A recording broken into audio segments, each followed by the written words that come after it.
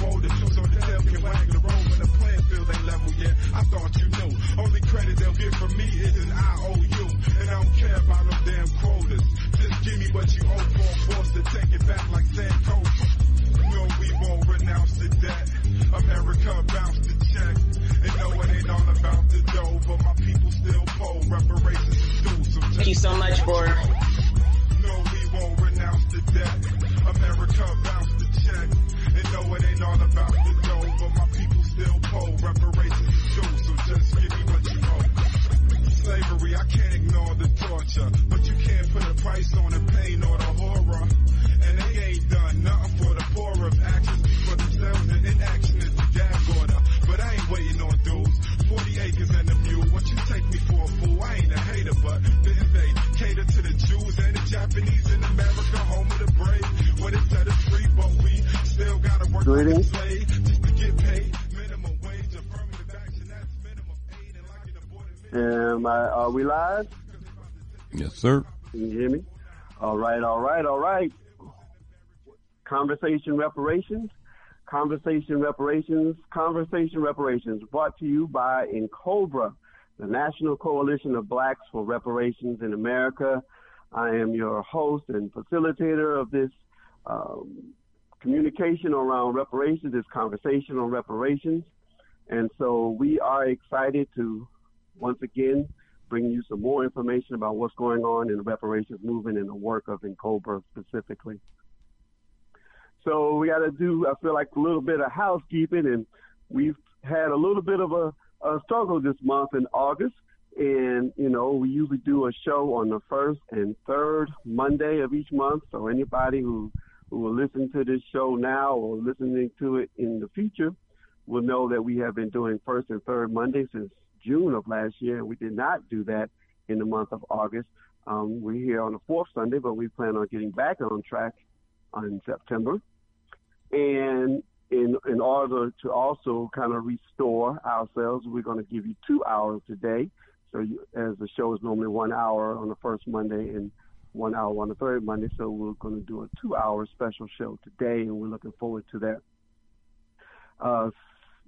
This month is also just it is a very profound month for people of African descent. This month has been declared Black August. We did a show last year speaking more in detail about Black August and its connection to political prisoners and prisoners of war, and how we are to be using this month of August to rededicating ourselves to resistance and liberation and freedom, and exercising and fasting and studying and working with our comrades on strengthening our commitment and our dedication to the movement and to liberation and nationhood. So this happens in August, and we're still in August. So the energy is high, the energy level is high. So many profound things have happened in the African community. In August, we know the Haitian Revolution spiritual ceremony was launched in the month of August. We know that right now we're sitting at the 100th anniversary of the profound meeting that Marcus Josiah Garvey had for the whole entire month of August, institutionalizing the UNIA ACL and giving us the red, black, and green flag, and so many other things that were done in that tremendous meeting that was held in Harlem. So again, and then many things even have been happening in the reparations movement here in the month of August. In NCOBRA, we had our convention, our national annual first virtual convention on July 30th going into August 1st. We connected with the International Emancipation and Reparations Pan-African gathering that was called Reparations Rebellion this year, that was held in London, and we brought them into our convention, and we were able to get a little bit of snippet of some of the speakers speaking at that rally, which every year brings out thousands of people in England and London. The same weekend was also something called the National Reparations Summit, which was organized primarily out of Atlanta with a brother named Reginald Muhammad, who's worked with the Atlanta NCOBRA chapter and worked with NCOBRA in general. At some point, we will talk more about the National Reparations Summit and its goals and objectives. And in addition to that, December 12th Movement declared August 15th National Reparations Day. So there were events focused in New York and other cities. We, in Atlanta, activists in Atlanta, we put together a very powerful webinar around reparations on that day as well, August 15th, which also happens to be Conrad Worrell's Earth Day, a recent ancestor, and we've spoken about him, and we also intend to do a full-on show about him. So like I said, August has just been so much energy, so many things going on, and even those things that I mentioned, there's been other things that have been going on that I didn't even mention, and continue to go on. And this time, people are still in the streets. You may not see it in the news, but cities are still on fire. Statues are still being tore down, Confederate statues, and so much, like I said, is going on right now in this month of August. So we are happy to bring you this next installment of Conversation Reparations, and wanting to always just take a minute to lift up our ancestors. Again, we lost most recently Congressman John Lewis, and we say Ashe. We recently lost, I won't say lost, that's not the proper word sound, recently gained an ancestor in the form of Reverend C.T. Vivian. Congressman John Lewis, always a supporter of H.R. 40, the reparations study bill, and always has, every year when it's introduced by Congress, we signed on to that bill as a co-sponsor. And so we thank him for his work in terms of that and reparations, but also his work in general in the Congress. Reverend C.T. Vivian, civil rights icon, both of them transitioned on the same day. Again, moving into the world of the ancestors, and we lift him up as well. He was also a supporter of the reparations movement. We personally invited him to several conventions on reparations in Atlanta. He showed up and made his contribution. And when Ray Winbush's book came out, What America Owes, Should America Pay? Should America Pay? And he was doing his book signing, going around the country. Reverend C.T. Vivian was one of the speakers that spoke on a panel with Dr. Ray Winbush, along with Dr. Jewel Crawford, when the book tour came through Atlanta. So again, we know that he supported reparations, and his ancestor will continue to do so. We already mentioned Baba Conrad Worrell. Also like to mention a brother named Charles Freeman, or his nickname Brother Boko.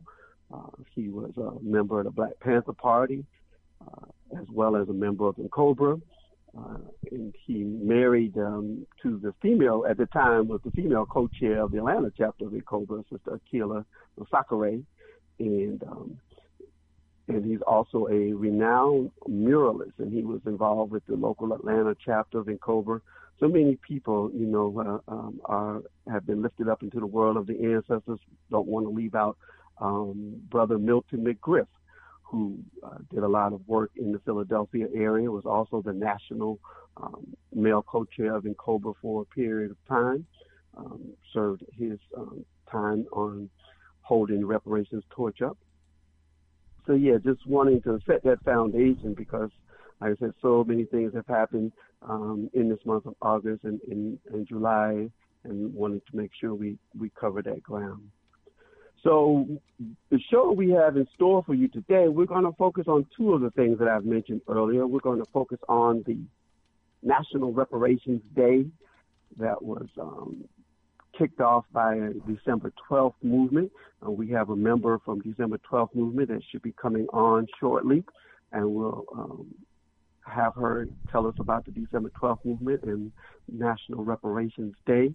And then we're going to just listen to the webinar that we produced in Atlanta, listen to some excerpts from it, the webinar that we produced in Atlanta on National Reparations Day, just coming off of our National NCOBRA Convention, we put together a very powerful webinar where we brought 3 of the leaders who have been moving reparations at the local level. Assemblyman Charles Barron, who has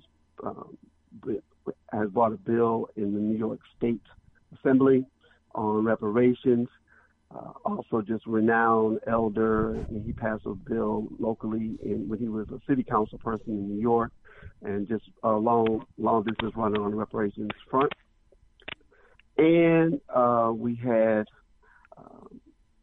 Robin Rue Simmons, who we've had on the show before, who has created a historical, or we should say historical, precedent in passing a reparations commission in the city or town of Evanston, Illinois. And we also had Alderman Sawyer, who is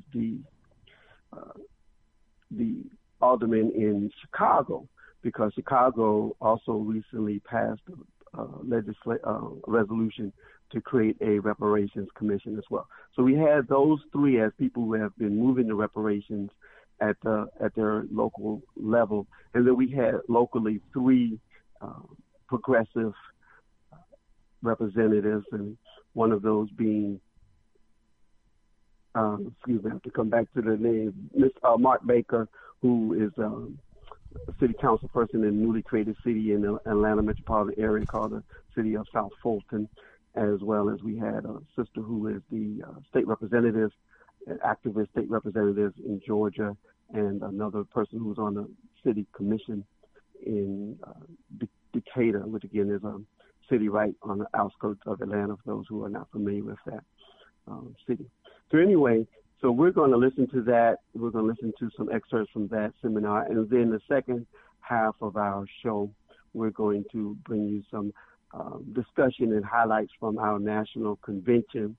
I was just been reviewing some of the video from our convention, and it was just, I was trying to find certain scenes, but, I'm listening to certain segments. I was like, oh, that's good too.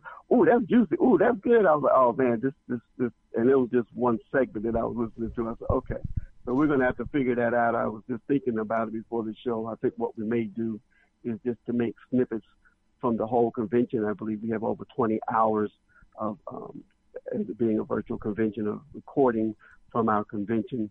So maybe what we will do over the next year is just play excerpts and snippets from our convention, which was very profound in many ways. So do we have Sister Loretta Vaughn on the line now? Do we have Sister Loretta? Where is she calling from, do you know? She's calling from New York. I think it's a 917 That might be her. Code. I'm on the line. Hello. Okay, great. Yes, we can hear you now. Can you hear me okay? Yes, we hear you great. Excellent. Thank you. Okay, sure. Welcome to Conversation Reparations, and we're bringing you on for you to, everybody may not be familiar with the December 12th movement. I don't think we've done a show yet. We've mentioned it before, but if you could just give us a brief background, December 12th movement and yourself, and then we will talk about the National Reparations Day. Absolutely. Thank you so much for inviting us. The work that you have done certainly has been a tremendous support to the December 12th movement, who is a human rights organization. We've been in existence now for almost coming up on 30 years. Wow. And some of the older members of the December 12th movement were Father Lawrence Lucas, Sonny Abupadika Carson, Alambe Brass, Coltrane Shimaranga, Robert Taylor, and of course Viola Plummer. And Conrad wasn't one of the original members, Conrad Worrell, but he was certainly instrumental in seeing that. Excuse me, I'm in a room that does not have a lot of ventilation. Excuse me. So the December 12th movement has been doing reparations since its onset. repairing, fighting for the repairing of the damages done since the transatlantic slave trade. One of the things that happened, we met Conrad Worwell at the point at which we decided that we needed to continue the legacy of Malcolm's work and take our struggle around human rights to the international arena. Yeah. And our August 15th rally, the National Day for Reparations, is the second day for reparations, because at the point at which we went to the international, the World Conference on International Racism, one of the things that came out of it, first let me just go back a little bit. We took over 400 Black people into Durban to bring into the idea and the focus in the international arena that Black people in the United States were not all Magic Johnson and Oprah Winfrey, and that we needed to, be clear that Black people continue to struggle with housing and healthcare and police brutality. So when we went to the International Conference on Racism, Dr. Worrell was extremely instrumental in pulling that movement together and pushing for the finite point, my brother, that the transatlantic slave trade and slavery was a crime against humanity, and therefore we would do reparations. So that's the some of the work of the December 12th movement, but that certainly precedes the August 15th National Day for Reparations. So I wanted just to give you that little bit of background and how Conrad and just his intellectual capacity and his energy were so instrumental in making the conference a success and having the Durban Declaration document come out of the World Conference and continuing to carry on the work. We used to take buses to the conference center every day, and Conrad was on one of the buses to kind of like give us information in terms of lobbying at the conference center, the different countries, to make sure that everyone understood that the transatlantic slave trade and slavery was a crime against humanity and therefore due reparations. And so we pushed for that and pushed for that. And Dr. Worwell was in the leadership of it. And so he just because August 15th was going to be his birthday, was a day that was part of the reason that we wanted to dedicate the day to Dr. Worwell. The day, my brother, was extremely agitational, informational, and well received. Before you go there, I just wanted to make a couple little comments. Yes, and we've talked about on previous show, we did a whole show actually on the World Conference Against Racism, and there's actually a documentary that was made about it as well. We interviewed Dr. Jewel Carter. We actually tried to interview somebody. What did I say? The Durban, what did I say? Yes, the Durban 400. Yes. And I'm sorry, I just get excited sometimes. So yes, and so and we appreciate National Black United Front under Conrad Worrell and December 12th Movement and the NCOBRA worked together, and there was a whole strategy session around getting that declaration to declare slavery a crime against humanity, and it was a great victory.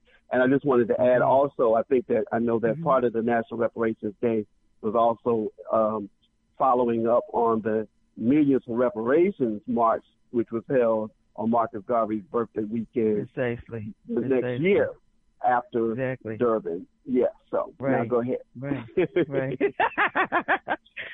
Gosh, you're right on it. Why don't you just do this for me? Absolutely. No. Dr. Worrell used to get on the bus every day, my brother, and give us our orders for the day in terms of who it is that we were going to talk to.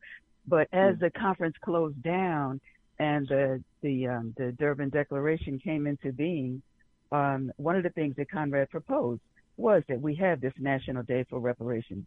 And as you so correctly have stated, that was the first year in August of 2001 that we had the first National Day for Reparations in New York City. So that this second one is coming on the heels of the all of the brutality and continued brutality that happens in New York and certainly now around the world with the killing of George Floyd and Breonna Taylor, and the list goes on and on. We can go all the way back to Emmett Till, and so that our call for this National Day comes out of the understanding that our struggle still continues. So that on that day, one of the things that we wanted to do, like you said earlier, was to champion with folks around the country to make the day national, to see to it that people were involved, because of the contradiction around COVID has stifled us terribly. And so people were not able to come out in mass the way in which they would have liked to. So like you said, your rally in Atlanta was very successful. I'm sorry, somebody trying to say something? Okay, no, I'm getting a little feedback. We also had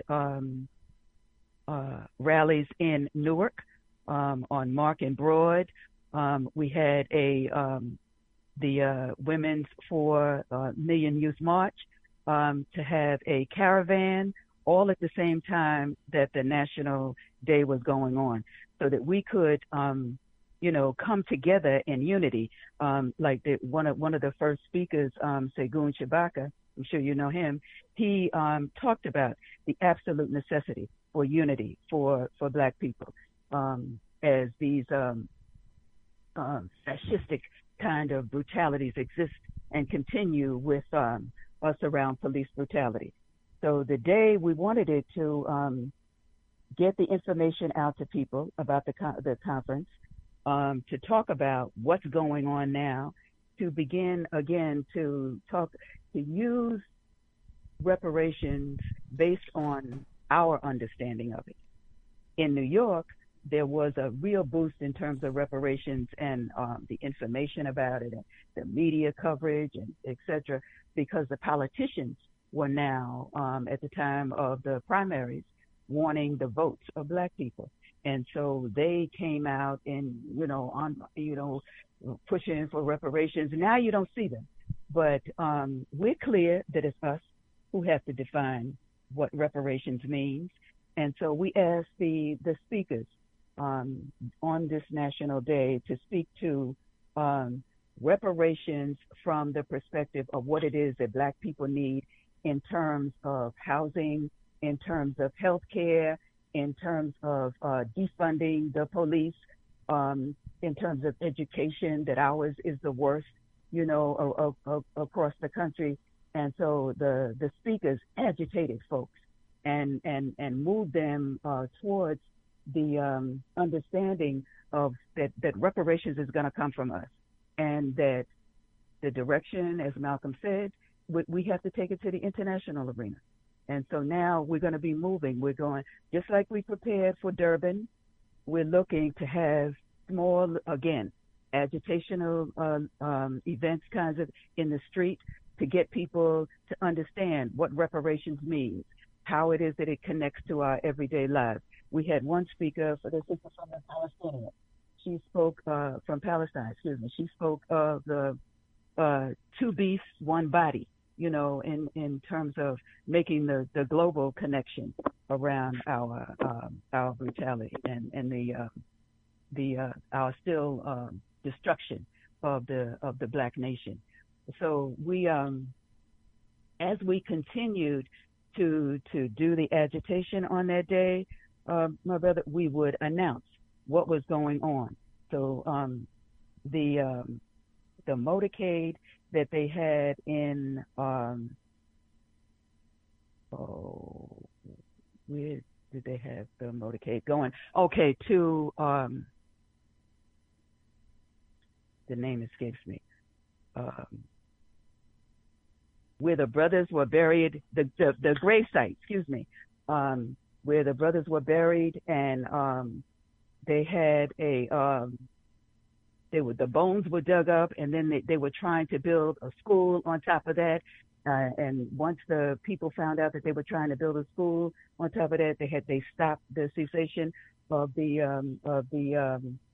building, and so there was a motorcade to that burial ground. Yes. And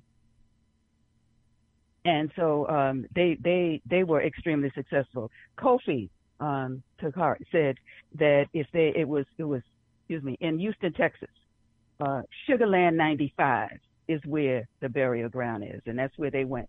So during the course of the rally, we talked about they were pulling out and what they were doing. Pan Africa and Jersey.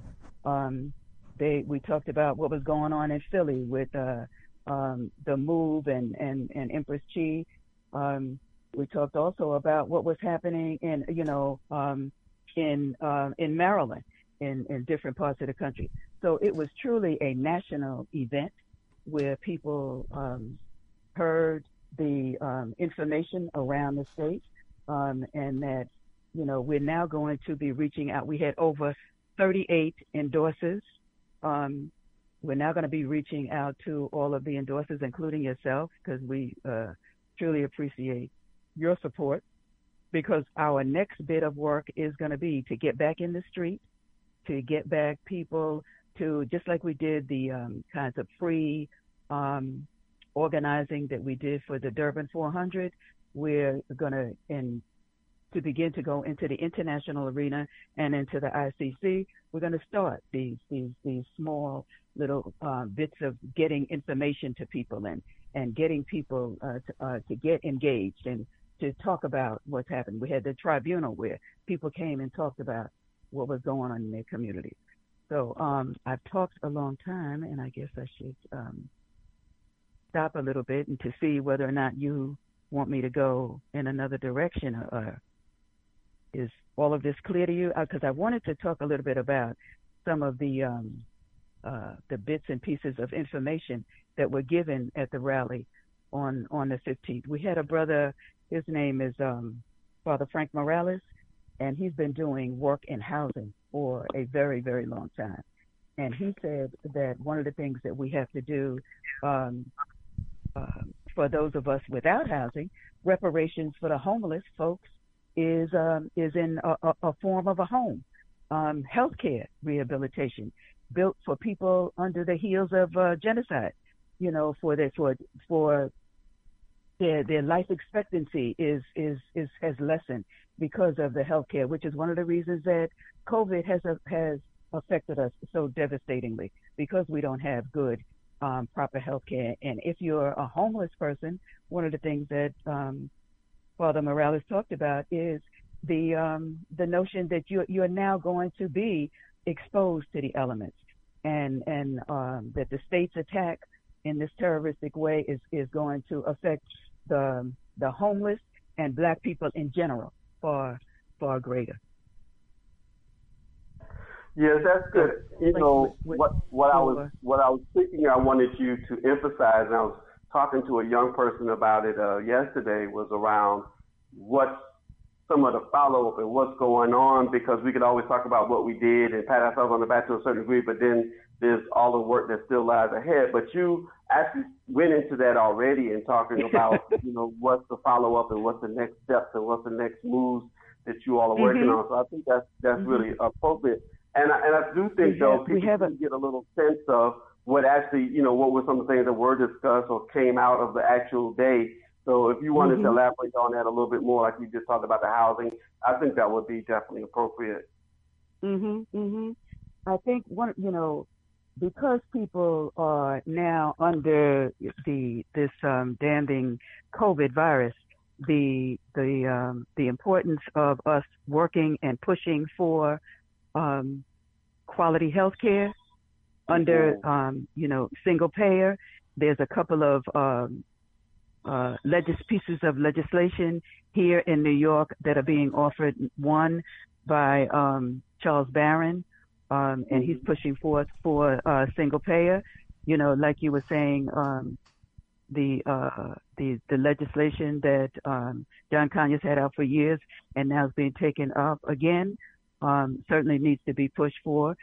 So those pieces of legislation people talked about, people getting involved in that and understanding what it is, and reading over the pieces of legislation for yourself.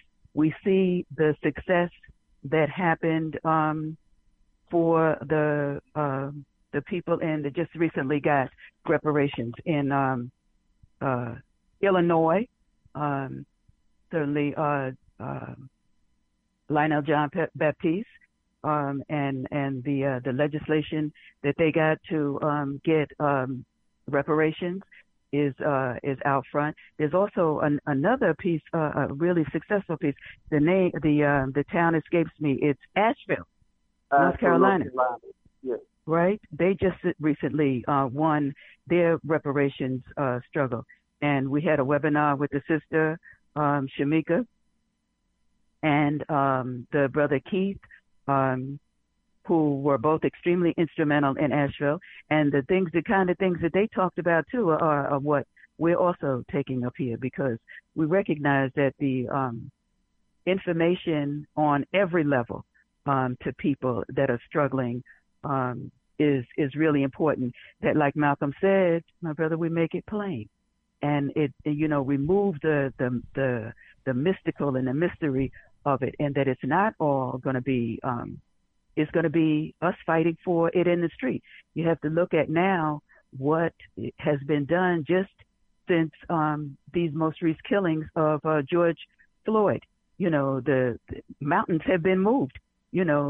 Certainly the brother said that we have to seize the moment. When we see that these kinds of things happen to us as a mass of people, respond to it. Get in the street. It can, have a webinar, have a something on the radio, but don't think that you're the only one. That there are people around that are doing lots of things, and we're going to win this reparation struggle. We're going to win this damning mountain that is upon us, because there's it's the history that we know. We came here under chain. They stole us. We have this saying: they stole us, they sold us, they owe us. So reparations is no surrender, straight ahead, power to the people. Yes. I just wanted to add a little to the narrative. I think we should start saying more, and actually it was an elder that brought this to my attention actually some years ago. It may have been Conrad, I'm not sure. But we should start reframing the narrative that we are already winning reparations. And even the examples that you gave in Asheville and Chicago and Evanston, but even other examples through corporations, Georgetown University, and other colleges. We already are winning it, and we're just continuing to build on those wins and amplify on that.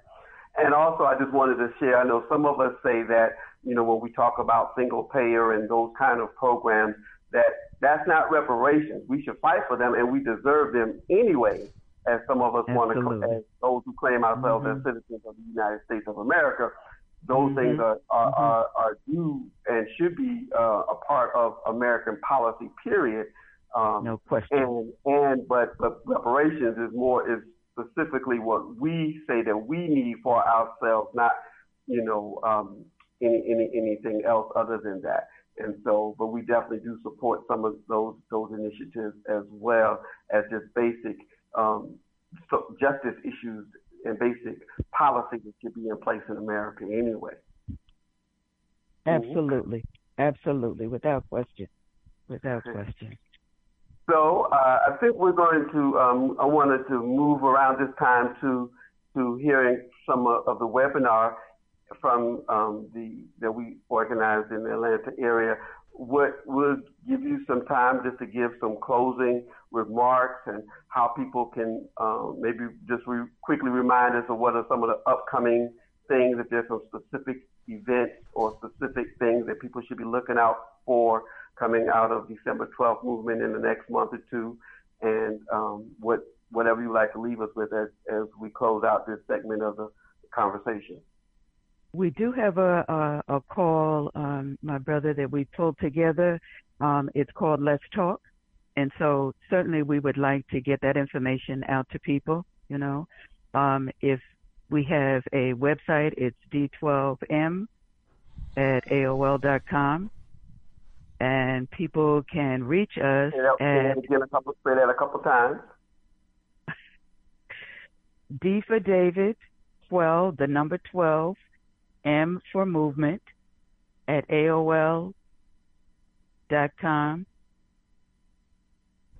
Our phone number is 718-398-1766. Again, that number is 718-398-1766. And again, the email address and the website is D12, D for David, 12, M like movement.com is the website. The email address is D for David, 12, M at AOL.com. Again, the number is 718-398-1766. That's the home of Sister's Place. So if you want to leave a message, it'll say Sister's Place, but we are the home of the December 12th movement. Thank you. Thank you so much for contributing to Conversation Reparations. Please give my greetings to Brother Roger Wareham and Sister Viola Plummer and to your organization. And we will continue to stay in touch and continue to not stay in touch, but we'll continue to work together in moving this reparations forward and continue to build on our win. Very much appreciate your work, yes. And thank you, Sister Loretta. All right. Thank you. Have a good evening. All right. Thank you. Bye-bye.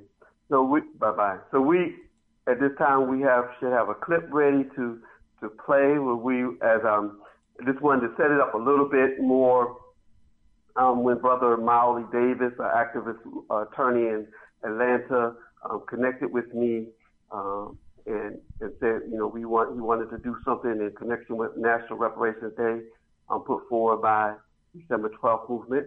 And I said that I wanted to, if we do something, I wanted to make sure that it was strategic, and in my opinion, helped to forward the movement specifically, and meaning that more than just maybe coming together and talking about reparations, although that is very important, although that is a part of the movement work, we have to constantly educate people, have rallies, have town hall meetings. Even this radio show is another format where we work on educating people around reparations and getting the word out. But even in that vein, I wanted it to be very strategic, and so we decided to do what I mentioned earlier, which was to have a webinar to invite elected officials in Georgia to hear from those elected officials in those cities that we've talked about already several times, Evanston, Chicago, and the state of New York, to hear how they have been moving the reparations in their local area. And then hopefully that would inspire them and give them some mentors or people that they can look up to in addition to NCOBRA to begin to move reparations locally in the Atlanta metropolitan area as well as the state of Georgia. So that's what we did. And so we will hear a clip from that now. Having me as part of this group, and I'll turn it back over to you. Thank you, Sister Olaremi. We appreciate it. We're ready to dive right in. I'm excited, looking forward to learning. We are going to start out with Brother Charles Barron, and Brother Barron is a long distance runner, long history of Black liberation work in New York and around the country, and just real grateful that he is able to join us from the vehicle. So hopefully we have some good audio. We got good visual, Brother Barron, but hopefully you have good audio on you. I'm going to start if you can give us a good, strong 3 minutes just in terms of why you think in this moment reparations is so important of an issue in this historic moment. So, Brother Barron, if you can come in, and then we're going to go from you to Alderman Robin Simmons. So, Brother Barron, you're muted. You got to unmute. There you go. How about now? All right, great. Right on, everybody. I'm so excited about the times we're living in, because I always believe that the struggle may be long, but our victory is certain. We're going to win this, and this is the right time for reparations. But I always like to put reparations in the context of our larger struggle, because if we get reparations, and inevitably we will, and we don't have liberation and revolution, and then we'll still be on the American plantation without reparations. So we have to tie that to the larger struggle of dismantling this racist, parasitic, predatory capitalist system and its warmongering, imperialistic foreign policy. Racism, it's capitalism and domestic colonialism, is reparations in New York State. We are focusing on a community commission, which has 9 members of the community and only 5 of the state. I think how these commissions are comprised, or these task forces are comprised, are important. We have a majority, and by the way, NCOBRA is one of the organizations that can appoint 3 members of the commission. The December 12 Movement is another organization that can appoint 3 members. And then the Ron Daniels Institute of the Black World can appoint 3 members. And then there's one from the governor's office, one from the assembly, and one from the Senate. This commission will be charged with finding remedies for reparation. How much, what form, and who's eligible to receive it. And I'll leave all of the debates on that for the commission. I believe it should come in the form of land and cash, because we got to make sure we make the distinction between what we're currently fighting for within the system as taxpayers, so we can't have our enemy tell us what the reparations is. There's 100 reparations proposals, and they can't tell us giving our kids scholarships is reparations, because that's something you should be doing to us, because what you're not doing with our taxpaying dollars. So we got to make that distinction between reparations, a debt owed for enslavement and Jim Crow and institutional racism, and what we're supposed to be getting currently from this system, like housing and education and healthcare. We paid for that already, and the reparations is a separate debt for that. So I'm excited. I won't take any more time. There's a lot of speakers. We have it in the Powerful Ways and Means Committee. I got it out of the Government Operations Committee. I have over 50 sponsors, and we're moving it. Thank you. Thank you, Brother Barron. Thank you. You getting us jumped off. We appreciate you. Our sister from Evanston, please say hello to Lionel John Baptiste. He was my roommate when we were in Durban. We went for the Durban 400 together, and he had to kick me out of the room because he said I snored too loud. So, come on in, sister. We appreciate you. Appreciate your work. We're originally from Chicago, so Evanston is our family. So thank you for including me. And I think the sister Anana left, but I need you all to know, if you didn't get this book, I'm recommending it. It's been my guide. I'm traveling with it actually right now. I'm in Tennessee. I'm blessed to celebrate my father's 70th birthday. So I hope that my internet connection is well. But now is the time. So people ask often, why now? Well, we are not saying now is the time, right? We've been fighting for this time. We have already been here. But now that our nation and our allies are awakened, and even if it is in their guilt or their education or the emotions of what's happening today, they are awakened. And now we must be one voice pushing together boldly in the direction of reparations. And so I'm just excited to be a part of this movement. I only started pursuing reparations last year, early in February of 2019. And I was inexperienced enough to believe that a lot of good work and more diversity and inclusion and all of these, types of committees and things that we do in government would be enough for us to get to the redress that we deserve. And I saw very soon into my elected office, I'm 3 years into my office, that anything less than reparation is an inadequate policy response to the issues, the trauma, the crimes against humanity that were established in Durban when you were there with Brother Lionel. Anything less than reparations is not good enough for our people. And that's where I'm at. I led with that, and I'm rallying my community. We're working on reparations from a very, very hyper local level. My city is only 74,000 plus people. We have a declining Black population because of lack of affordability. We're being pushed out. There's no sense of place. And reparations was the most bold and radical policy piece that I could use within the infrastructure that we have to bridge the gaps. We have $46,000 divide in household income. We have an achievement gap, a wealth gap, a home ownership gap. Everything was actually not just being sustained, but it was widening while we were applauding our good work and our diversity. And so the diversity that we have in our city was really on the backs of the Black folks in the ward that I serve. I serve a predominantly Black community that was historically redlined. So in our case, our local reparations is mostly found in our housing policy, our zoning, and redlining. And I'm just excited to be a part of this movement. Like Brother Charles Barron, I believe in our victory, our collective victory. I'm excited to be partnered with so many others like Alderman Rod Sawyer, who's right there bordering us in Chicago. So grateful to NCOBRA. I'm proud that I had to take a payment plan, but I paid for my lifetime membership. And I'm really just excited about what we're going to do as a people. Now is the time. In my life, I've never experienced anything like this, but I'm hearing even from the elders that this is a unique time in history, a window like no other, that we have to press hard and press united in one voice.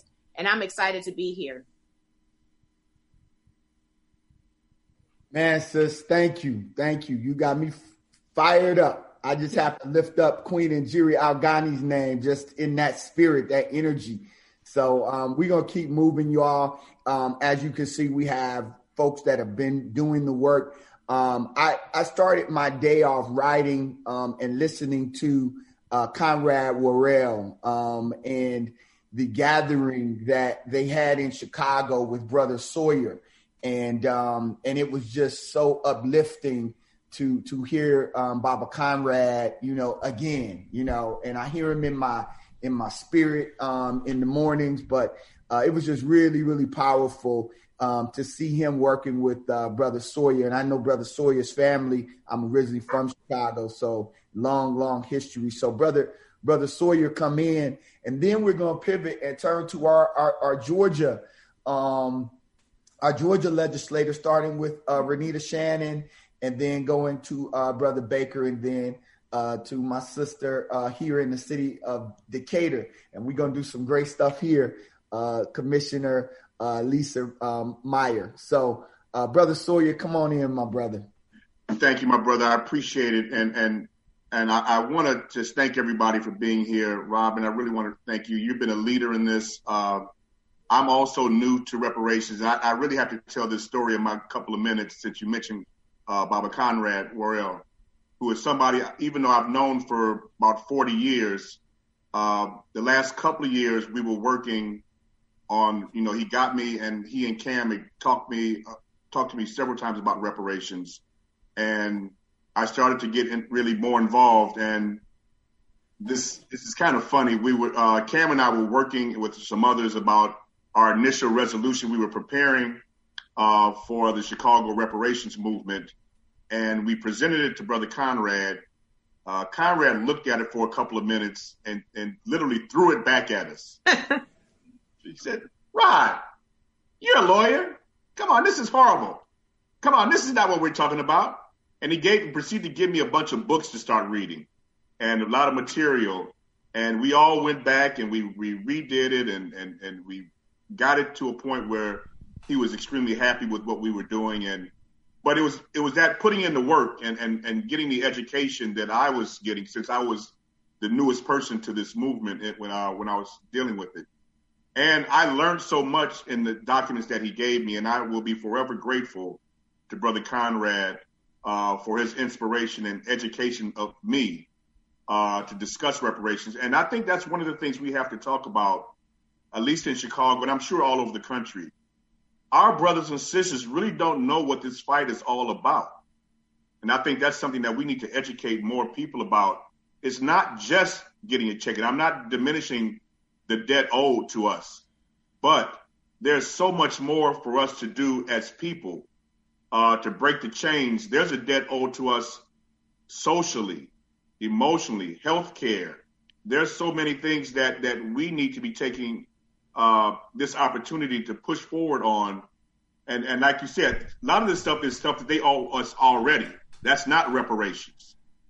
But we're still stuck in that slave mentality that I want us to break. And that's really I know that's part of an uncomfortable conversation, but we need to break that slave thinking. And that's when I got the documents.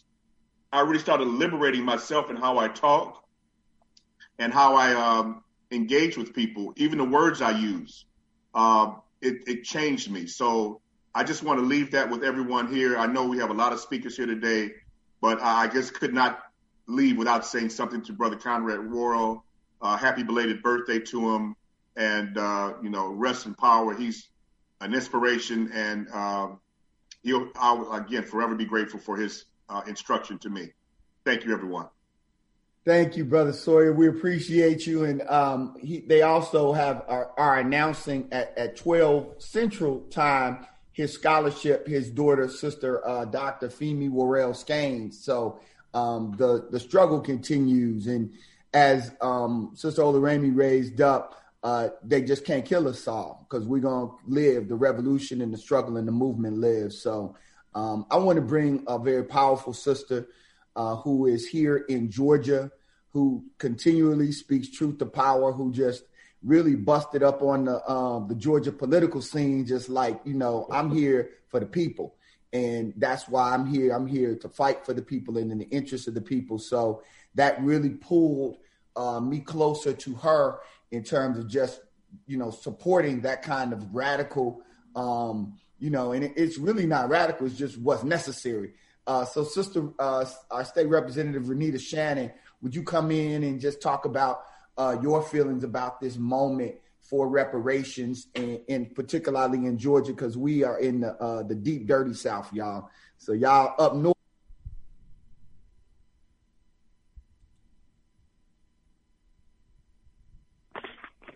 All right. You've been listening to a segment from the National Reparations Day program that was held in Atlanta. It was held virtually. It was sponsored by activists in Atlanta, the Atlanta chapter of the NCOBRA, Sister Carol Lyons, the Davis Bozeman Law Firm, the Malcolm X Grassroots Movement chapter in Atlanta, and many other organizations. The actual title was called Winning Reparations Locally, a reparations panel discussion with legislators. Again, it was called Winning Reparations Locally, a reparations panel discussion with legislators. And you can find that video on YouTube. On YouTube, it's called National Reparations Day. And so, again, I really could have pulled any clip from any part of that webinar. It was very powerful and very strong. And it just continued as a full 2-hour presentation with the dialogue back and forth between the legislators who have done a little bit more work towards reparations and those who are in the local Atlanta, Georgia area, working on doing more work towards reparations. And so, again, and I have to acknowledge my dear brother, Maoli Davis, again, activist attorney in Atlanta, used to be the male co-chair of the Atlanta chapter of NCOBRA years ago. And we continue to work together on putting together dynamic projects like this. And he always continues to support the work of Reparations and NCOBRA specifically. All right. We are going to transition now. We're coming up into the next hour, and we're going to talk about the NCOBRA National Convention. As I said before, we will probably bring you snippets and excerpts from it, maybe all throughout the year, at least for the next few months, because there was so much, it was so rich and so powerful. And I think that one of the things that the show that you just were listening to also sets a good foundation for the NCOBRA convention as well, because I consider it the feature two panels that we had during our convention. The first panel was on the first what I'm calling feature panel was on HR 40 and SB 1083 and the work that's being done to advance those two federal bills at the House level and the Senate level in terms of creating a reparations commission at the federal level. And then the second panel was on the local work that's being done at the city and state level. And again, those three national people that you heard were the same three, as well as others who were a part of the NCOBRA convention. So Alderwoman Robin Ruth Simmons was on, as well as Charles Barron, as well as Alderman Sawyer and others. So you're actually getting a little taste of some of the conversation that was also held at the National NCOBRA Convention. So I have invited some of the organizers of the NCOBRA Convention and those who were participants in the NCOBRA Convention, members of NCOBRA, activists, supporters of NCOBRA, to come on this call and share with you firsthand their experience, their contribution, and their thoughts and insights on the NCOBRA Convention. I'm not sure who we have on right now. I know Brother Sammy Sanchez, one of our dynamic youth activists out of the D.C., Maryland area, informed me that he's on the call. Do we have some other people on the call, brother? Yeah, you have several folks up here. Did you want to take a break or go to the calls? Well, you could go ahead and play a little snippet of our music, and then we will go ahead and bring them on the other side of their music. The other video that you sent me, I was unable to open it, so you can send it again after the break. Maybe I can try it. Okay. All right. All right. Very good. Okay.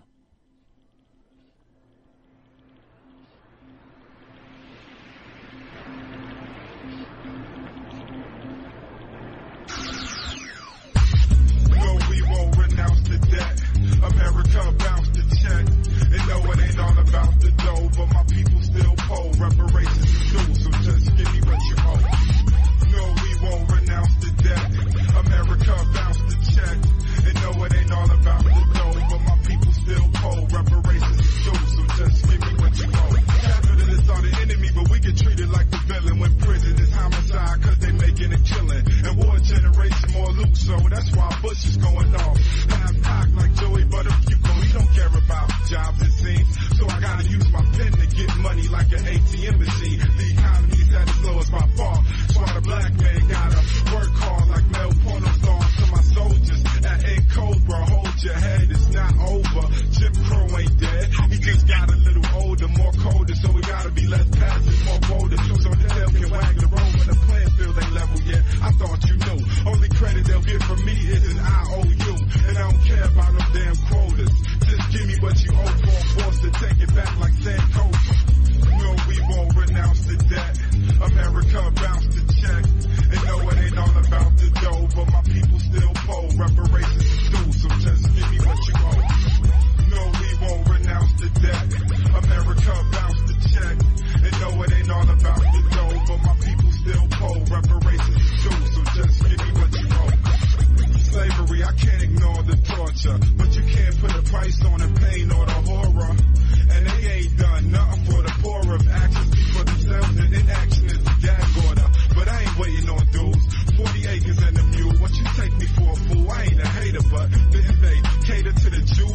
Japanese in America, home of the brave.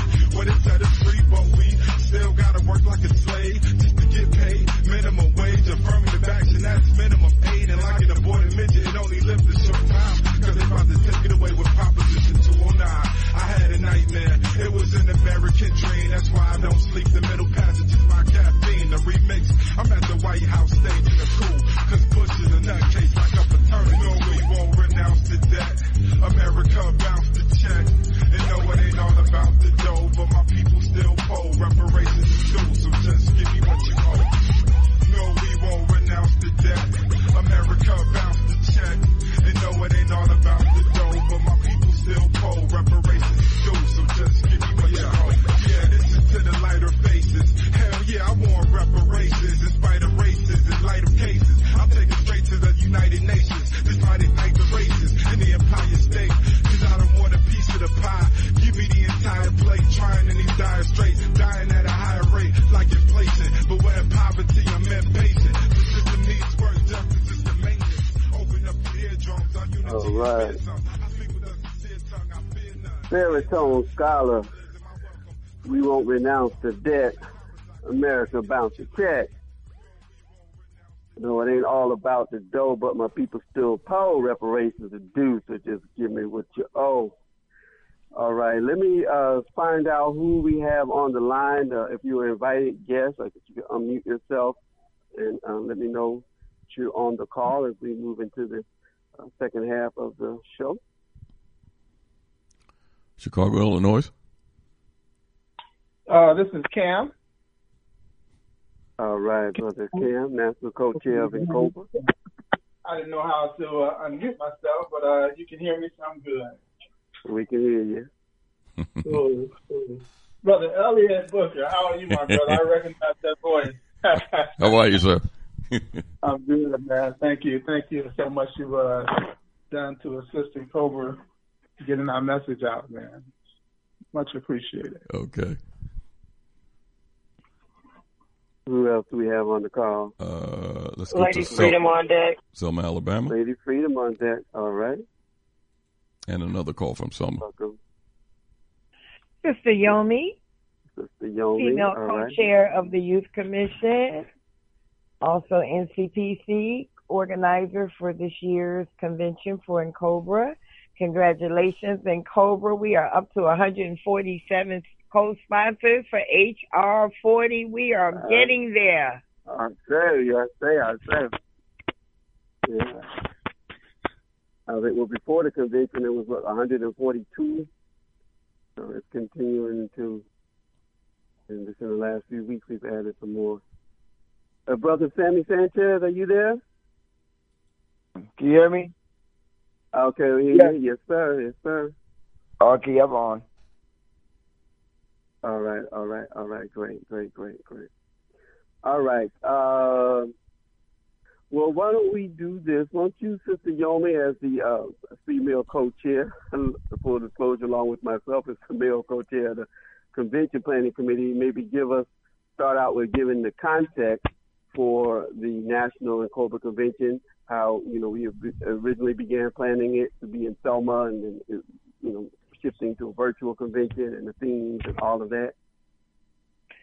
That's correct. Our city, Selma, Alabama, actually was awarded the bid for the 2020 convention. We were very excited and planning for a face-to-face convention. We started our promotions early in the year, really heightening that at Jubilee time in Selma, which was in March, to only find out that right after our Jubilee that we would be facing this pandemic and forced to go into quarantine, and all of our correspondence, conventions, meetings, etc., all went virtual. I'm also a middle school educator, and so today we were back to school for the first day, and this virtual teaching. Might have some background noise.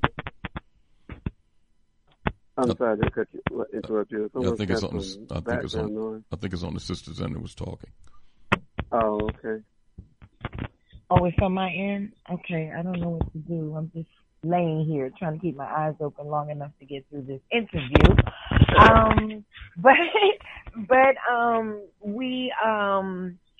The NCPC came up with a few themes that were presented before our board. We were able to win out the vote there as well. So the theme for this year was, what the youthdoms say? And the answer, everybody, is reparations. Reparations now. Ashe. It all goes together. So we were very happy to be able to then move from a face-to-face convention to a 100% virtual convention. So again, congrats to NCOBRA that we were successfully able to do that. We had an awesome convention that was definitely centered around youth. One of our main objectives for this convention was not only to attract and recruit youth to make a part of NCOBRA and continue this movement towards reparations for our people, but we were blessed with some dynamic young people from all around the world. We had young people join us from as far as Africa, the Caribbean, and all throughout the United States. As you mentioned, we had some dynamic panels on Saturday, that particularly focused around reparations and the federal bills, as you mentioned, that we have in the House and the Senate. We had a dynamic intergenerational dialogue with youth activists and elders who have been involved in this movement for so very long, just leading that charge. So the baton was passed on to our youth. We had a teach-in on Thursday, which was kind of geared towards our younger youth between the ages of 12 and 18, 19, where we made sure that they understood what reparations are, what those 5 major injuries are, why we deserve reparations. That was all brought together and brought home for us, if you will, by Dr. Greg Carr in his awesome communication and lesson to the youth. We had Dr. Wimbush from Morgan State chime in, Brother Lucada out of Mississippi, Medgar Eversville. So it was a variety of activities. Oh my goodness. What you talking about? Black lawyer, Black Power. And her session, I have to give big ups to my sister on her session that she gave, centered around her book that is entitled just that, Black Power, Black Lawyer, that she did last week. It was dynamic. So yeah, we had wonderful presenters, awesome attendance. It was just all in all beautiful and blessed and powerful first time ever fully virtual convention. So we're just really grateful.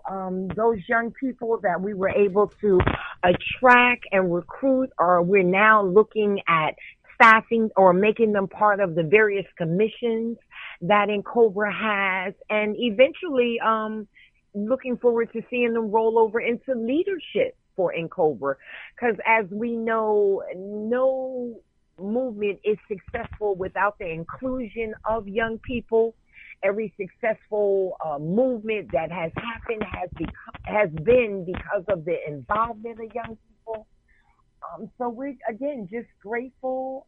We had an awesome time. And for those that were not able to join us in person, our videos will be available shortly. I say. And I just wanted to also add that, I think that NCOBRA was very visionary in terms of putting a certain amount of attention to our young people.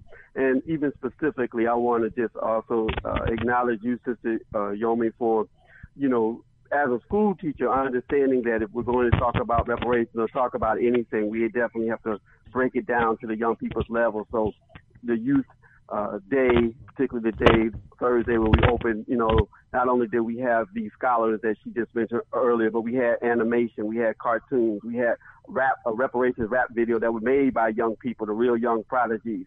And so we had, music videos with our pictures of our ancestors and freedom fighters, with music behind it. And so it was done in a very dynamic way. And even Yomi insisting upon not even developing the youth component if the youth weren't involved in the actual planning of it. So much so we were a little bit nervous, like, okay, now we got to get this program together.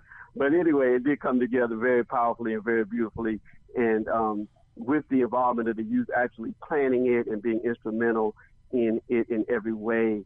And so we were very proud of that aspect of our convention. And I think that's maybe a good segue to bring in two of our young rising stars in NCOBRA, young leaders. So Sister Lady Freedom, why don't you share a little bit about, what's the activism work that you do and why you feel like it's important to be working with reparations and the some of the highlights maybe from the National NCOBRA Convention. Absolutely. So my first interaction with NCOBRA came as being an organizer with the National Bridge Crossing Jubilee with Selma, and meeting people like yourself, Brother Jim O'Kay, and Mama and Jerry, who's with us in the ancestral realm at this point. I really feel like not only as a melanated person from the motherland, that reparations is due in all forms to our people. But as a Panther, it's part of our platform. And so it's always important to me to, whenever I get a call about working together with NCOBRA or working toward reparations, I mean, that's part of our platform. And so definitely my duty. I know that we had some Panther Cubs to attend as a part of the youth conference, and they're still excited about their involvement. It was great videos, and really just was exciting to see how the conference was adapted to reach out to the young people in ways that they are willing to absorb. And so when I seen one of the youth come and say, hey, my video stopped, I need you to unlock the phone so I can get back to the video, it let me know that that the young people were intrigued and that they were actually interested in the subject matter. And so now when we say, hey, we fight for reparations, it's a little easier for them to be involved. And so I'm glad for that. And I really want to thank you all for the vision to say, hey, we need to involve the youth more so that we can get more youth involvement. And so I'm looking forward to seeing even what they do from going here on, and even just forwarding the conversation for reparations. And the week after, let me think, maybe a week or two after our conference, there was another, I was requested to be a delegate for the Movement for Black Lives conference, and even just interjecting, hey, when we talk about Black agenda, reparations needs to be there. We need to be talking about HB 40 and things of that nature. And so even just interjecting that into conversations and spaces with other networks and organizations. And so I'm looking forward to hitting that magic number of what we need for the bill to be pushed forward. And it really takes all of us taking eating a piece out the elephant to make it go away, right, or to bring it to pass. And so I'm looking forward to that as well. Being in Alabama and being in a state where when the census was done during a portion of the time of slavery, Dallas County was actually the number one per capita and as far as population for enslaved people. And so I feel like Alabama definitely has a big responsibility to be a part of making that debt be absolved. We do have some local lawyers who are interested in using their talent to move us forward as well. And so we just, if everybody does a little, nobody has to do a lot. And if everybody just uses what resources and talents that they have to move it forward, we'll get there sooner than we think. I know it's been a long time coming, but we will definitely get there sooner than we think. And I'm really excited to see the excitement with the young people. We had great response. We had young people from the knee highs all up to the high schools and the colleges. And so I'm excited to see what's going to come to pass with that. You know, the more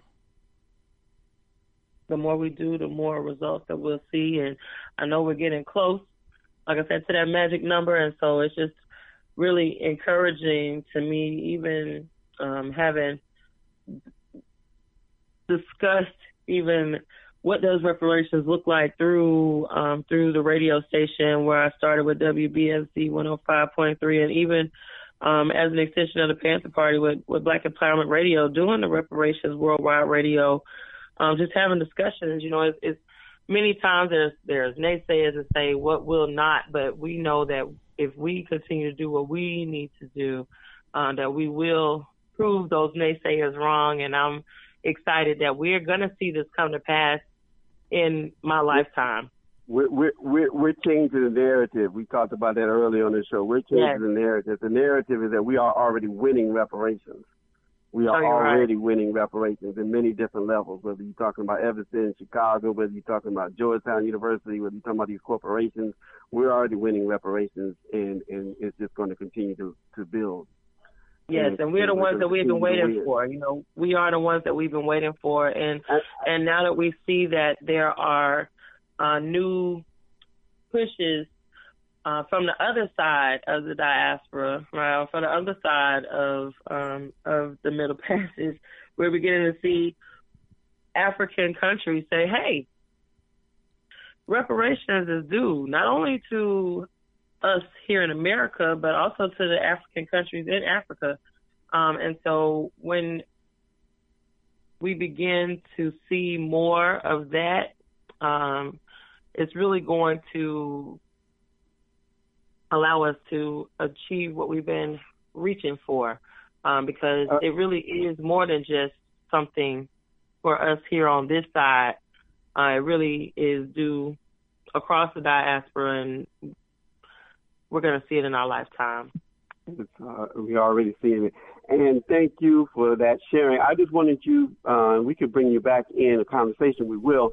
I just wanted you, though, before we go to bringing in Brother Sammy, wanted you to, you mentioned that you were a Panther, and you mentioned Panther Cubs. So maybe you could just edify that a little bit for everybody who may not know the reference that you just made when you called yourself a Panther and the Panther Cubs. Yeah, because I'm glad you asked about that, Brother Jamoke, because a lot of times people think of Panthers as something that is in the history books, right? And even though we still make history to this day, I know that we're not publicized to the point and that maybe our predecessors were. But I've been Panthering over a decade here, starting with the New Black Panther Party for Self-Defense under the leadership of then Chairman Malik Zulu Shabazz. And over time, you know, I find that people are unaware of the existence of modern day Panthers, and furthermore the different factions of the Panthers. And so I proudly serve with the People's New Black Panther Party at this time under the leadership of Chairman Hashim Nzinga. And it's interesting because some of our people say, well, you know, we don't see you all. We don't see.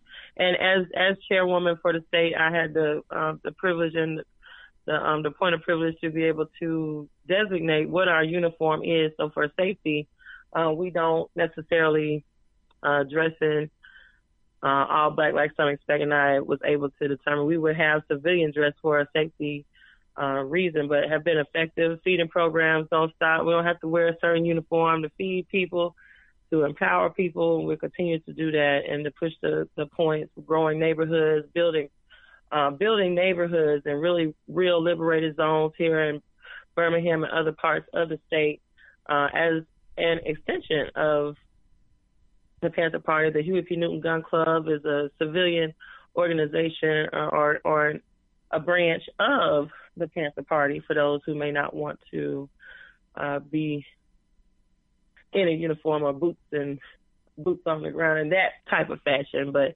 sometimes civilians feel more comfortable with that, and so we are empowering people with that as well.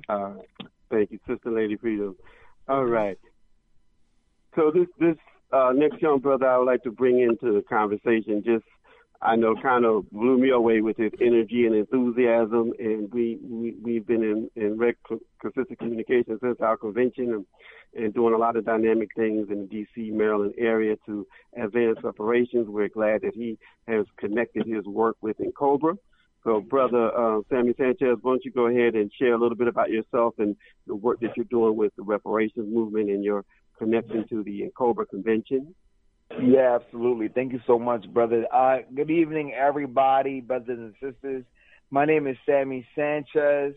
I'm based in Washington, D.C., the DMV area. I live in Northeast D.C. I'm originally from Camden, New Jersey, and I am the son of a Dominican woman and a Puerto Rican man, both black. And I've joined the fight for reparations and for the passing of the H.R. 40 bill for reparations for African Americans about 5 months ago, and it has really taken over my life. So I just want to share some things that we have going on in D.C., what I've been organizing, and hopefully I can inspire, and you brothers and sisters can join me and give me advice and help me connect. I started an organization called the Reparations Now Coalition. It's funny that tonight is the National Republican National Convention, because we are the Reparations Now Coalition, the RNC. And so what we have been doing is we've become an amplifier for reparations here in Washington, D.C. One of the things that we have been doing is we started a mural campaign. So we commissioned an artist. His name is Demont Pender. You can find him on social media. He is known as the Hip Hop Picasso. He created a mural for reparations here in Maryland for us. We're having our official reveal on August 29th. There's going to be tons of promotion around it in the next few days. We'll be promoting at the March on Washington so that people can know how to find the mural and come take pictures around the mural.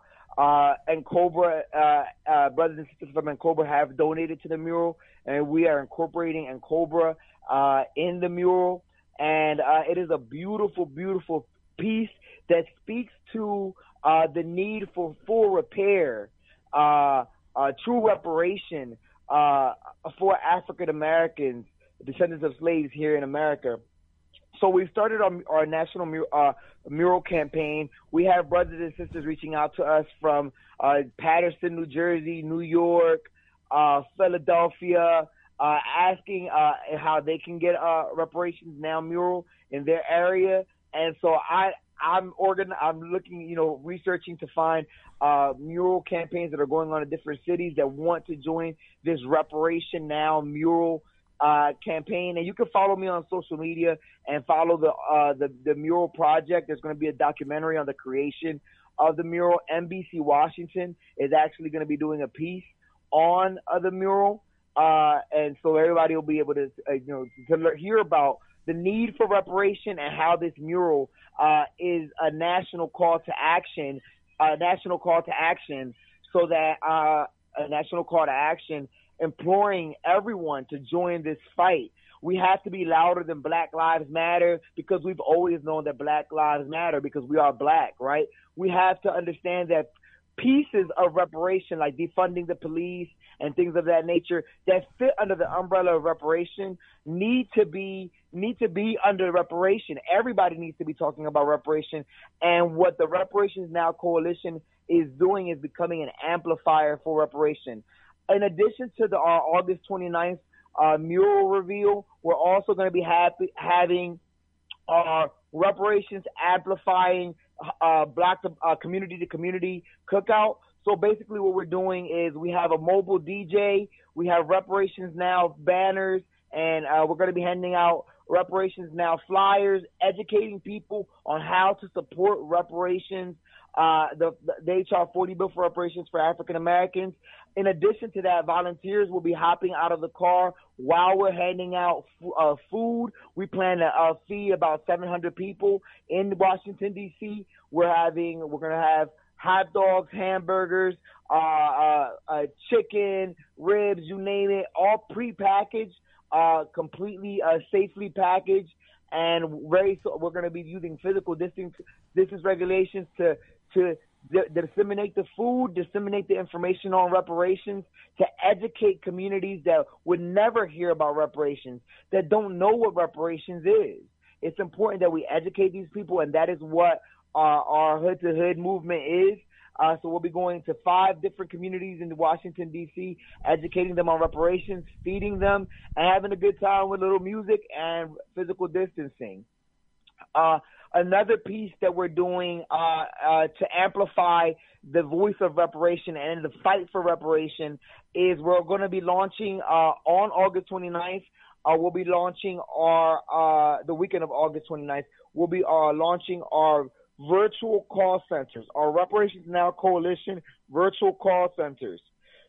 So we took the concept of telethons, and we're taking the script provided by NCOBRA and the phone numbers of congressmen, senators, and other target populations that we want to reach with the message of reparation, and we'll be doing virtual call centers from now until as long as we need to have people volunteer, any number of people. So our first call center is actually going to be hosted by some young men from Howard University who have volunteered their time. They've got a volunteer team of about 15 people who want to launch our first virtual call center. So they're going to get their scripts, they're going to get their numbers, and they're going to be calling. And we're going to be recording this and publishing this and as ads on social media, and encouraging people to register to volunteer time to make these calls, to get the work done.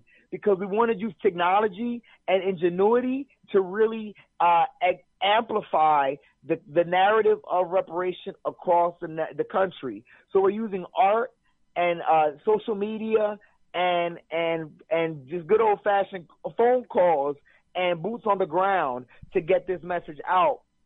In addition to that, these young men from Howard have become so impassioned by the narrative of reparation that they want to be our lobbying team here in D.C. So when congressmen come back to their offices, they'll be met with students lobbying for reparation. And we want to expand this call and have brothers and sisters from Maryland, Virginia, and the surrounding areas join us on our lobbying days. So we'll be publishing our calendar. Final thing, we're going to have the launch of our website in the next week as well. It's going to be the Reparations Now Coalition website. I have people diligently working on it, and it's going to be beautiful. It's going to be a hub for everything reparation with NCOBRA links, with the link to NARC website on there, and any other organization that joins the Reparations Now Coalition, and supports us will be on there. Our parent organization is NCOBRA. NCOBRA is guiding us. We get all our legislative narratives from NCOBRA because they are the elders. We went to them first to ask permission to start Reparations Now Coalition because we knew it was important to have the blessing of our elders. So my hope is that the brothers and sisters that have joined us so far are scholars, educators, lawyers, politicians, and really are impassioned by the narrative of reparations. And we want to amplify reparation and amplify any other pro-Black policy law that needs to be pushed in cities across the nation. So our hope is to eventually become something of a Black super PAC that fights for policies and legislation in favor of Black and brown people. And so that is the Reparations Now Coalition. Again, if you want to know more, you can follow me on social media at Sammy, SAMMY _Sanchez, SANCHEZ 1. And we'll be launching our Reparations Now Coalition Instagram, Facebook, Twitter, along with our website, all in the same day. So that's something to look forward to. And if you follow my page, you'll get all the information as it comes out. All right, brother. We really appreciate your energy, your wit, your vision, your what should I say? Just moving this issue forward in a very powerful way and creative way, and putting your time and energy and resources behind reparations and NCOBRA specifically. So, this is what you missed from this little bit of what you missed from the NCOBRA convention. And again, what's more important is the work that continues after the convention. We hope that when people come to the convention, that they will be inspired by the young people, by the scholars, by the activists, and the work that is being done and has been done, so that they will want to join in and get more involved in the work. And so one of our bright lights in NCOBRA, Brother Kamm Howard, our national male co-chair, I'm sitting here looking at the main day program on Saturday, and we knew at first he was on the panel one, and we were able to get him off that panel because he was already on some other panels, and then he ended up back on that panel and then made a powerful contribution, a very significant contribution to that panel, which was on COVID-19 and transgenerational epigenetics and reparations, and then the panels dealing with the legislative commission, which is where he also leads NCOBRA around the legislative work nationally and locally around reparations.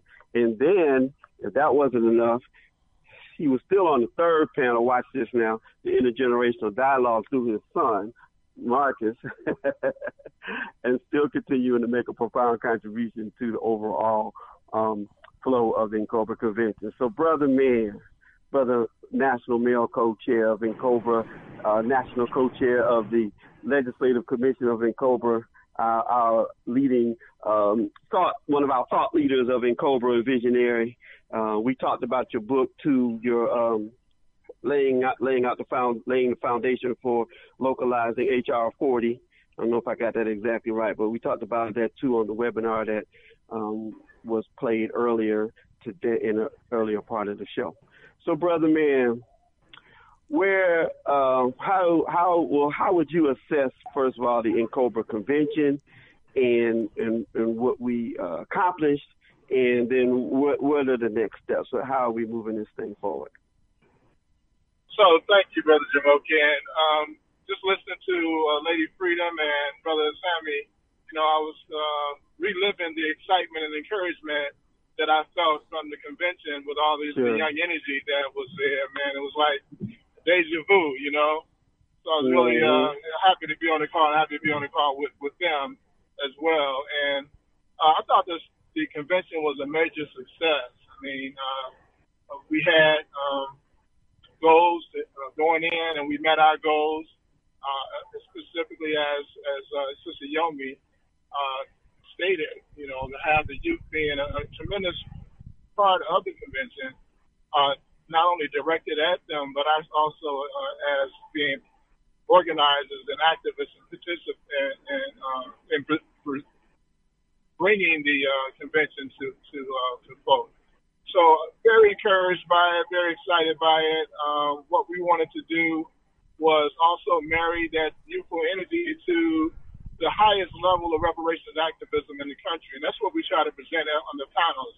You're not going to find that level of reparation activism that was demonstrated, you know, in the teach-ins, in the panels that were shared anywhere else in this country, and any other body in this country. And that's, you know, that's the NCOBRA legacy. You know, we've been doing this for 30 plus years, and, you know, a lot of people just get into the movement. They have great ideas, but they don't know that, you know, those ideas, you know, have already been tested and tried and, you know, even expounded upon. Not saying that they're bad ideas. A lot of the ideas are good, but we've taken those ideas to a higher level because, you know, those are things that we have you know, studied and, you know, debated and talked about over the years. So when you come to an NCOBRA event, you're going to get the highest level of reparations activism in the country, and probably internationally. Certainly, you know, what they're doing in CARICOM with the CARICOM Reparations Commission, and then another high level reparations scholarship and activism. But you know, NCOBRA is second to none in this country, and what we presented, and I think the shift toward bringing more youth in is just a testament to the growth over the years that NCOBRA has exhibited. I've been in NCOBRA for 14 years, and I came, and half of the history was already done when I came in to the movement. And you know, what we've been able to do the 14 years that I've been in the movement is extraordinary. And I think that going forward with the youthful energy that we brought into the ranks is just going to be, you know, a testament that we're going into the future strong and powerful. And again, I'm so encouraged by Lady Freedom and Brother Sammy and their energy, as well as all the other youth that presented at the convention. You know, what I see now as far as reparations is that we're shifting. We're shifting in purpose. You know, when NCOBRA started, the purpose was to make reparations a household word. Of course, we were organizing. They organized to win reparations, but they knew at that time that most of our people did not know had never heard of reparations. And so, in order for us to you know, move the needle, they had to go out into the streets, and that was a major goal. I mean, it was a stated goal to make reparations household word, and that was accomplished probably in early 2000, 1999, early 2000. You know, reparations was on the tongues of everybody. You know, there was as much media reparations in the media then as there is today. Most people don't realize that there was a huge amount of momentum in 2000, 2001, 2002 around reparations because of the work that NCOBRA was doing. And so, you know, moving from there, we really focus on different strategies of winning reparations. After, you know, the goal was to, you know, publicize the notion of reparations, define it. NCOBRA's definition of reparations is now the international definition of reparations for the people of African Descent Caucus, which is the process of repairing, healing, and restoring people who are injured due to our group identity and violation of our fundamental human rights by government, corporation, institution, or individual family. That definition is like I say, an internationally recognized definition of reparations based on our work. And we've struggled around four strategies, I should say. The international strategy in 2016, the United Nations report stated that there should be reparations in this country based on work that NCOBRA did on the visit of the working group of experts with people of African descent who came to this country. We organized around reparations, so whatever they saw, the issues that were presented, we said they're due to the crimes that were committed against our ancestors. And as a result of that, you know, they put out that recommendation that there should be reparations. That was NCOBRA's work. So internationally, then it was the strategy around legal lawsuit or litigation strategy. And, you know, we haven't pushed that since 2005. And then the third strategy was legislation. And we've been, really pushing H.R. 40. We got a Senate companion bill, that's 1083, in early April of last year. We have 147 co-sponsors, moving to 150. We just 3 shy. There will be a markup on that bill in early September. And the markup is where the bill is introduced in a particular committee. And in this case, it's introduced in the Judiciary Committee. And so the Judiciary Committee has to debate on the bill. There are 17 Republicans, around 24 Democrats. We have the votes necessary to pass it out of the judiciary. They may determine that it may be altered in some way, or they may pass it in full the way it's written. But that's a markup. It is the debate, the tweaking, or whatever at the committee level. And once it makes it out of the committee, the Judiciary Committee, it will go before the full House for a vote. And we're certain that if we get the 150 congresspersons co-sponsor going in, we can get the other 68 votes on the floor. That's what Congresswoman Sheila Jackson Lee has been saying. Give me that number. Give me that number. If you give me that number, I can get it. I can do my job. And so that's what we've been working on. And Sammy has joined us, and others around the country, and NCOBRA created tools to help us do that. And the tools we created, HR 40 Primer and the HR 40 Interactive Map, that you go on our website and you can access both of those tools. And people have been doing the work. We've had other non-Black organizations join us, go to our website, grab our tools, utilize those tools, actually work to get co-sponsors as well. So, NCOBRA is all over the reparations push in this country. It cannot be, we started early on. We started legislatively in November of 2018 because a bill is introduced, HR 40 has always been introduced at the first day of the opening of the new congressional session. The congressional session is 2 years. And so what we've done, NCOBRA has always done, was try to get original co-sponsors on the bill. And an original co-sponsor is a congressperson who signs on at the time the bill is introduced. So you have a congressperson introduce the bill. He may be the only one on the bill. He introduced it. But if he can introduce the bill with 10, 15, 20 co-sponsors, that's called original co-sponsors, then it makes the process more. It's first stating that that's a serious and legitimate bill, and also it makes the process easier getting others to sign on. So we started in November of 2018. 2018, because the congressional session was 2019-20.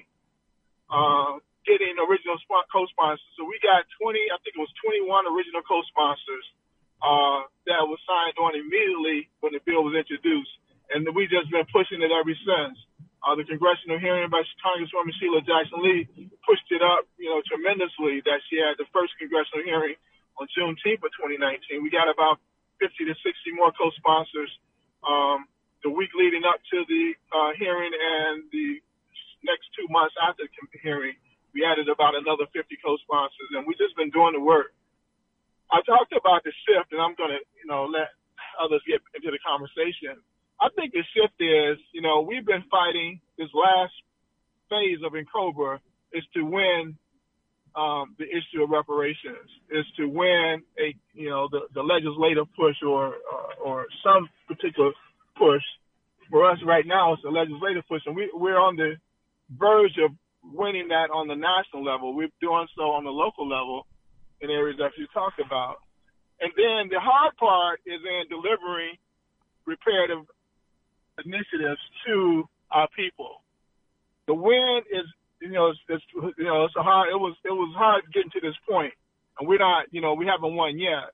But it's going to be harder even delivering initiatives to our people, and so we need the youth for energy, and that's what I'm talking about. The shift. We're shifting into a whole new phase of reparations work, and it's just going to be as hard as it was to win as it is to actually begin the repair of our people. So I'm excited. I'm excited. You know, that was my word throughout the convention. I was excited. You know, I've been excited about this work for 14 years. I'm excited now going into this new phase. I'm excited about the new energy that's coming in. And I'm excited about one day sitting down and saying, you know, I did a nice piece of work. I can rest and turn it over to someone else. I said you have done a great piece of work. I wanted to ask you, because I had this conversation with Sammy the other day. I remember at one point the Legislative Commission was talking about a strategy where, you know, we for many years we always focused on getting the Congressional Black Caucus, and we just felt like that's a no-brainer. Everybody said, okay, we should get all the people in the Congressional Black Caucus to be co-sponsors, which we still haven't achieved yet. But I remember at one point there was a conversation of broadening that out and saying, well, let's get the different caucuses to come on board so it won't look like it's just necessarily a black thing, quote unquote. And if we get the Progressive Caucus, the Hispanic Caucus, the Asian Caucus to all come on board and have a representative from each one of those caucuses actually to lead getting their caucus on board. So is that strategy still in play, or has it been working and we just don't know about it, or where are we with that particular strategy? So yes and no. That particular strategy we put it in place because we didn't know who the leader would be for HR 40 after Congressman Conyers left. And we knew that we had strong representation in the so-called quad caucuses, the Progressive, Black Caucus, Hispanic, and Asian Caucus. We knew we had strong representation in each of those caucuses, people who had co-sponsored the bill 3, 4, 5 congressional sessions, 10, 8, 6, 10 years in the past. And so what we wanted to do, it was tap into one of those persons in each of those caucuses and get some leadership, because we didn't know who was going to be, whether or not whoever was introducing it would be a strong leader on HR 40. Once Sheila Jackson Lee became the leader of HR 40, she early on demonstrated that she was totally behind this legislation. She believed in it. She pushed for a hearing early on. Within the first 6 months, I think she started pushing for a hearing in March, like 3 months into the congressional session, and that was huge. And so we still have been pushing the Quad Caucus, but not so much as far as leadership, but as far as co-sponsorship. And then we're tapping into them, different ones in each caucus, for floor debate. So we're asking some to just co-sponsor, and then others we're saying we want vigorous debate when this comes to the floor. Will you, be that voice for us in your caucus? And so we have a Quad Caucus strategy, but it's not the original strategy. Got it. All right. Very good.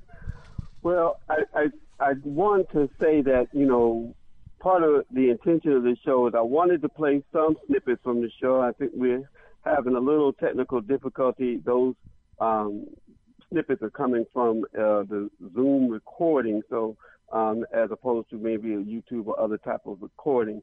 So were we able to get any traction on the video? No. No. Okay. All right. So, this conversation is been strong, and we really only have about another 10 minutes left in the show. Anyway, I wanted people to get a little taste of the convention. I had it queued up for the section where actually some young people were speaking, and then Brother Judge Greg Mathis came on and spoke, and we're going to hear a little bit from him. But as I said, for sure, we will make sure that we will make those videos available, and we're going to play snippets from them, like I said, definitely for the next few months, and as we convert them into different formats to make them more accessible. And so at this point, I'm trying to figure out where to take this conversation. Yomi, where should we go? We got about 8-9 minutes. Where would you like us to? Where do you think we should go with this conversation on the NCOBRA convention? Sister NCPC co-chair, are you still with us? Did you fall asleep? Yeah, can you? I hear you now. Okay. Yeah, I definitely want to shout out again the young people, that new shift that Brother Kamm is speaking about. You know, one of the conversations we had, or one of the sessions we had, was called "What the Youth Them Doing," and in that section we featured a youth activist from all around the world, and it was just so powerful and so inspiring to hear the young people in their own words just speak about the importance of reparations, understanding again why we deserve reparations, what those major 5 injuries are, and wanting to work towards, and guaranteed me that in my lifetime that I would see reparations become a reality for our people on the efforts or the backs of our young people. So I just wanted to shout them out again, because again, it was just such a powerful convention, but that particular portion of the convention was just so awesome. So I just want to encourage all of us that are in attendance and those that are listening to understand that the work that we're doing towards reparations is a reality. We claim it, as we spoke during the convention, that we will receive this, that we will receive reparations. The United States has paid reparations to other groups for injuries that were caused, and we will be successful. We will champion in this fight for reparations. That's right. So that's it, really. Let's all just keep focused and keep working towards this, so that we can go to the reparations celebration that we're going to be having not far from today. That's it. All right, very good. So as we just go around and get a short closing remark from everyone, I do also, while I'm speaking, I do want to just echo also what Kamm said. I really sometimes,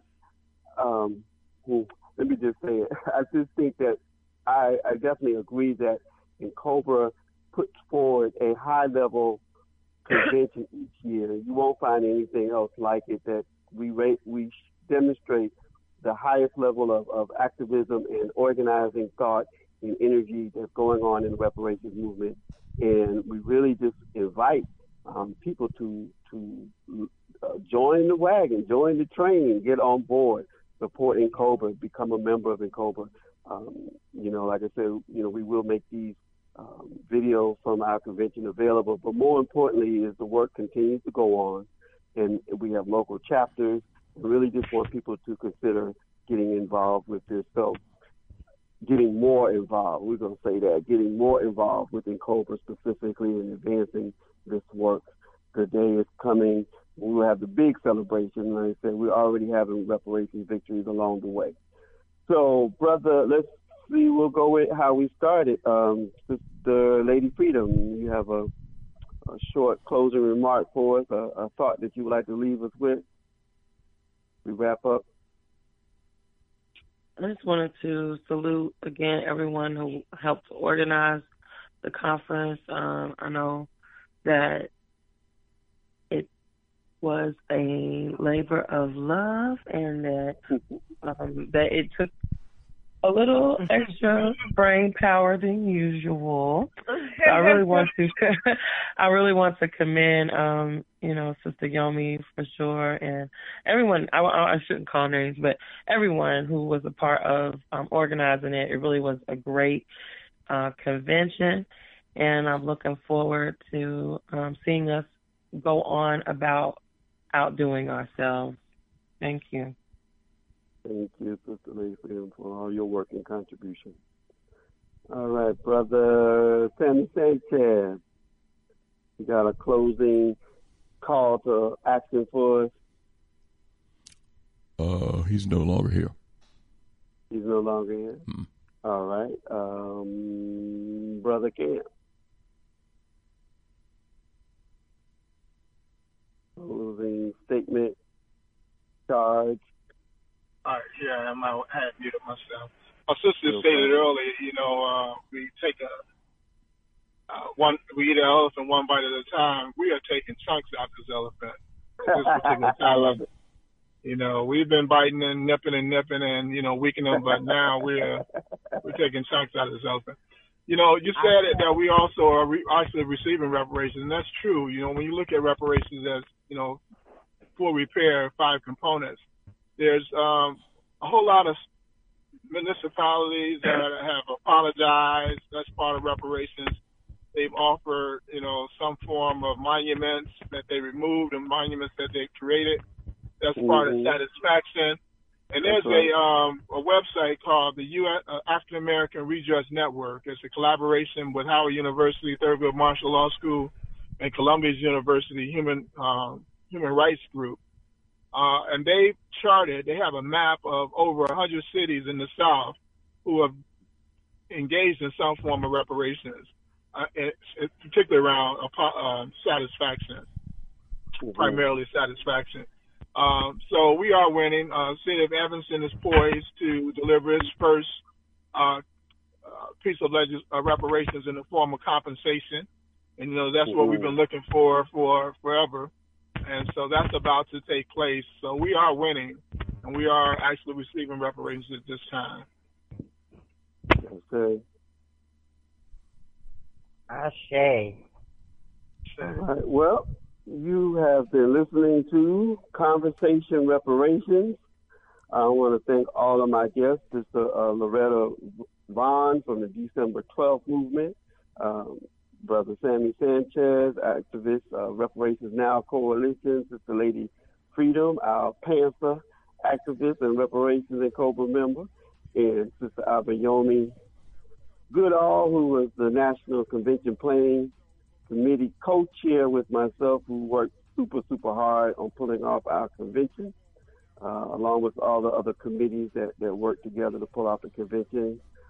Thank you, Brother Kamm Howard, for your leadership on the executive level as well as with the Legislative Commission and continuing to advance the ideas of this movement. And I think I got everybody. I want to thank Brother Elliot, who stepped in to assist us with the engineering of this show. And so you again find out more about NCOBRA at our website, NCOBRAonline.org. That's NCOBRA, NCOBRAonline.org. We also are on social media platforms at National NCOBRA across Instagram, Twitter, and Facebook, National NCOBRA. And we encourage you to get involved with NCOBRA. I can be reached directly at reparationsj@gmail.com, reparationsj@gmail.com, also 678-437-7882. That's 678-437-7882. We give thanks for this platform to continue to advance the work of the reparations movement and NCOBRA. Reparations now. Reparations. What the youth them say. Reparations today. We will win. We are winning. We are winning. Ashe.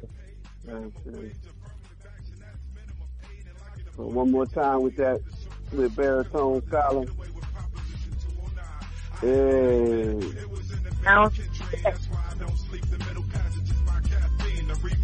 I'm at the White House staging a coup, cause Bush is a nutcase like a paternal. No, we won't renounce the debt. America bounced the check. And no, it ain't all about the dough, but my people still poor. Reparations is due, so just give me what you owe. No, we won't renounce the debt. America bounced the check. And no, it ain't all about the dough, but my people still poor. Reparations is due, so just give me what you owe. Yeah, this is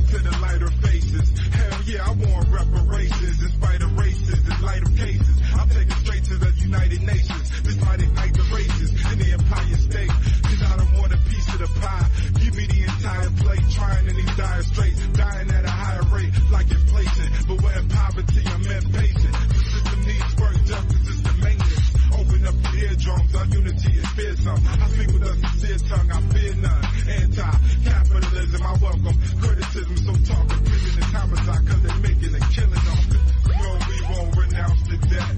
America